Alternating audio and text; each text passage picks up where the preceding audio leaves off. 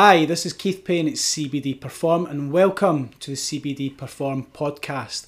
Now in this podcast series we will be discussing everything CBD, from the history of CBD and how CBD can support people for some of the main conditions and ailments that they potentially have, which is things like stress and anxiety, sleeping disorders and improving sleep quality, and also pain and using CBD as an analgesic potentially as well. So there's many benefits, and we're going to be discussing the pros and cons and whether it can potentially work or not work, and really be as educational and informative as we can.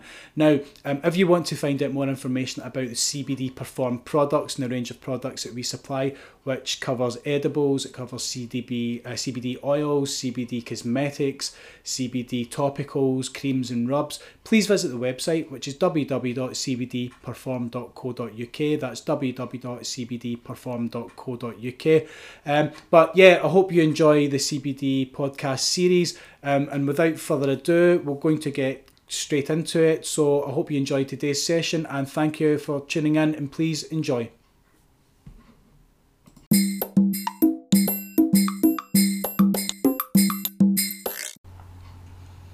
Hi, this is Keith Payne at CBD Perform, and we are now looking at Module 3, studying the cannabis chemistry and the endocannabinoid system. And in particular, we're going to be looking at the endocannabinoid system and endocannabinoid receptors themselves.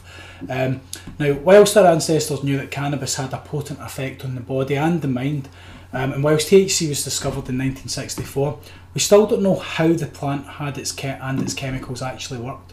But researchers were determined to find out. Early ideas on the active constituents mechanism of action were that it increased cell membrane permeability. This wasn't true, but it did focus the researchers' attention on the cell membrane and crucially on its receptors. Finally, in the 1980s, the first cannabinoid receptors were discovered, which in turn led to the discovery of a brand new regulatory mechanism within the body, which was then termed the endocannabinoid system. So it's actually really very recent that this was discovered. It was found that it wasn't just humans that exhibited an endocannabinoid system. All complex animals have one too. It's fair to say that this is an incredibly complex regulatory system, and one which has its fingers in many different pies. The endocannabinoid system has a part in regulating things such as pain, inflammation, digestion, appetite, memory, motor function, neural tissue, growth, and blood pressure. The system is composed of cannabinoid receptors and the endocannabinoids which interact with them, and the enzymes which create and break down these endocannabinoids. These endocannabinoids are our own endogenous versions of the cannabinoids that we've previously studied. Endocannabinoid receptors, you will have noted there are two main types of cannabinoid receptors which we've already discussed, CB1 and CB2. Such receptors are scattered through the central nervous system, and as you'll remember, within the immune system as well. Cannabinoid receptors also have been found in places such as the digestive tract, the spleen, the cardiovascular system, the respiratory system, the endocrine system, the urinary tract, and also the reproductive system itself. CB1 receptors are found in both the peripheral and the central nervous system, but also in the kidneys, the liver, and also the lungs. They're involved in the regulation of pain, mood, sleep, memory, appetite, and also a number of other bodily functions.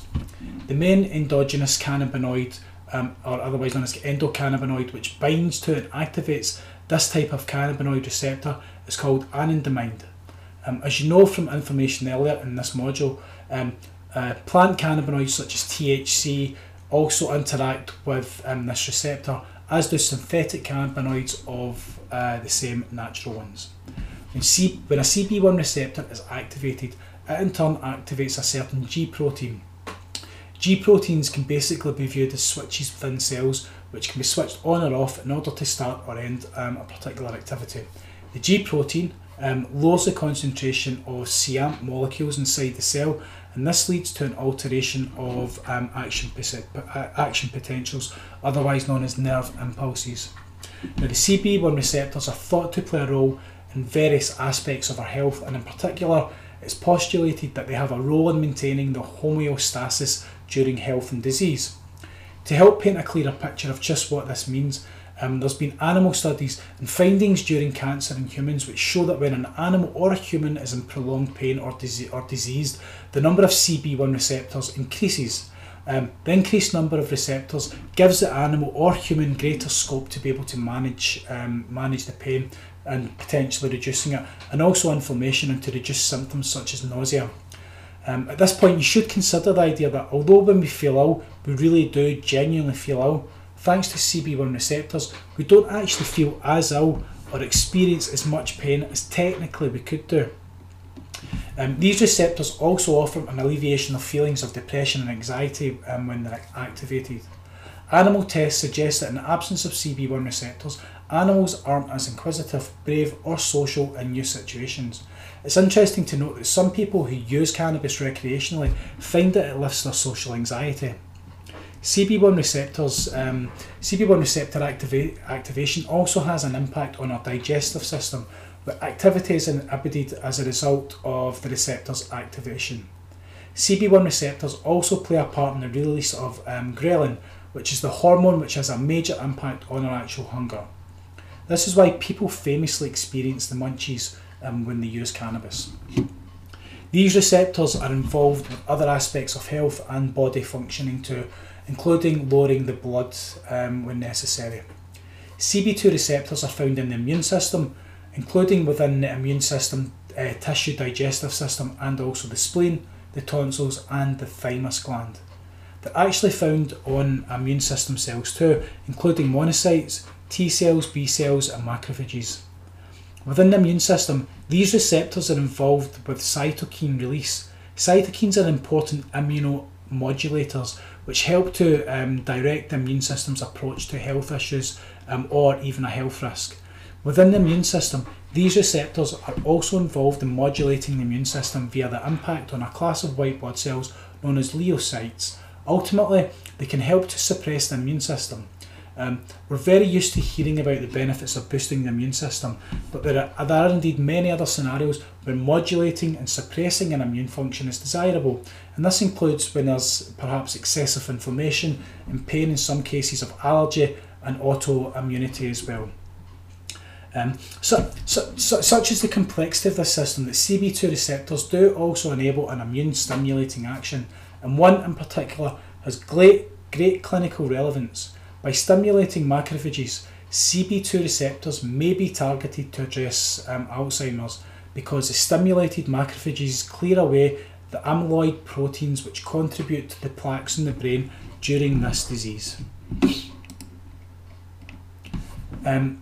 As you can see, CB2 receptors are also present in the brain as well, most commonly in the microglia, which acts as the macrophages, which is the immune cells with the ability to engulf microbes, any debris and other potentially harmful substances in the brain itself.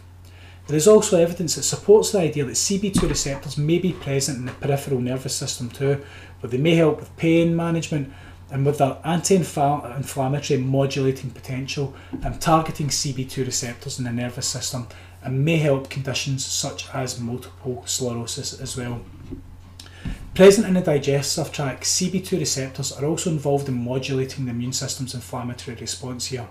For this reason, researchers are very interested in finding ways to interact with the receptors in diseases where the digestive tract is inflamed, including inflammatory bowel disease and ulcerative colitis.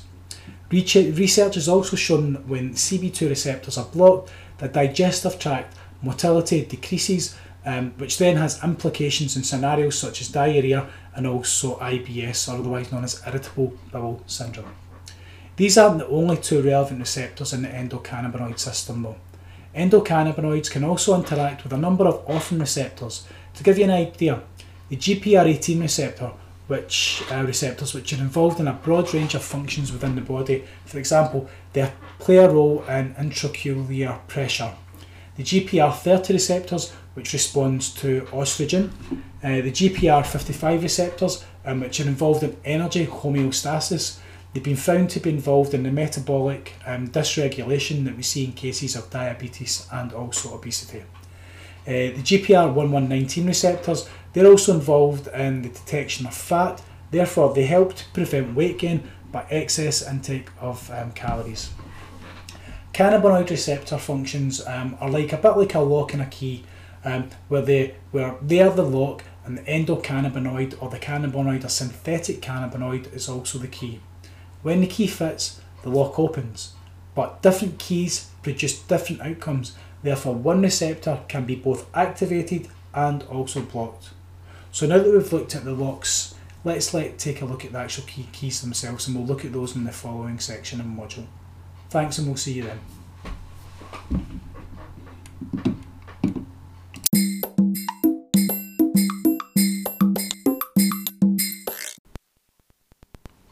Hi, this is Keith Payne at CBD Perform. Thank you so much for listening in to today's session. Really do hope that you have found it interesting and informative.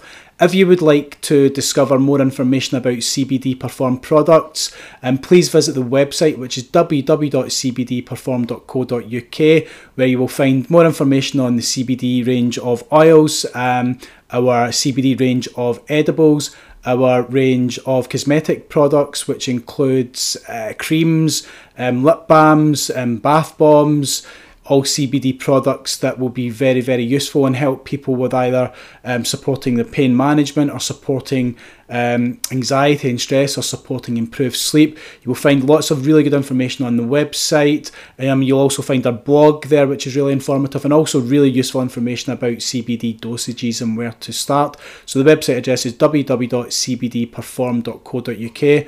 And once again, thank you so much for listening in, and we'll look forward to seeing you in our next session. So take care for now, and all the best. Thank you. Bye.